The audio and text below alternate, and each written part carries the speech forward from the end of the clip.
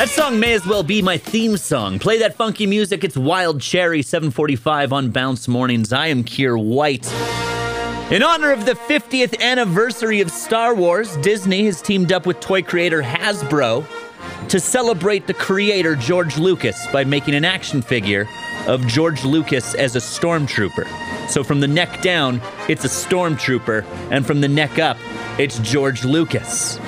And here's the thing, I'm all for honoring the legacy of George Lucas, but could you have picked a more dishonorable character in his fantastic sci-fi universe than a stormtrooper? Let's face facts, the stormtroopers are supposed to be scary. They're the army of the Empire.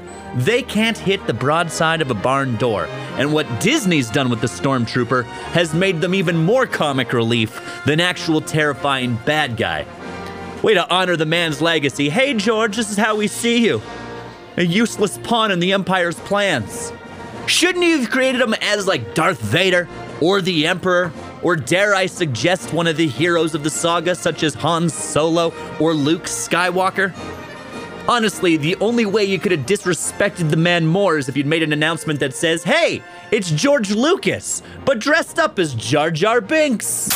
Bounce Radio.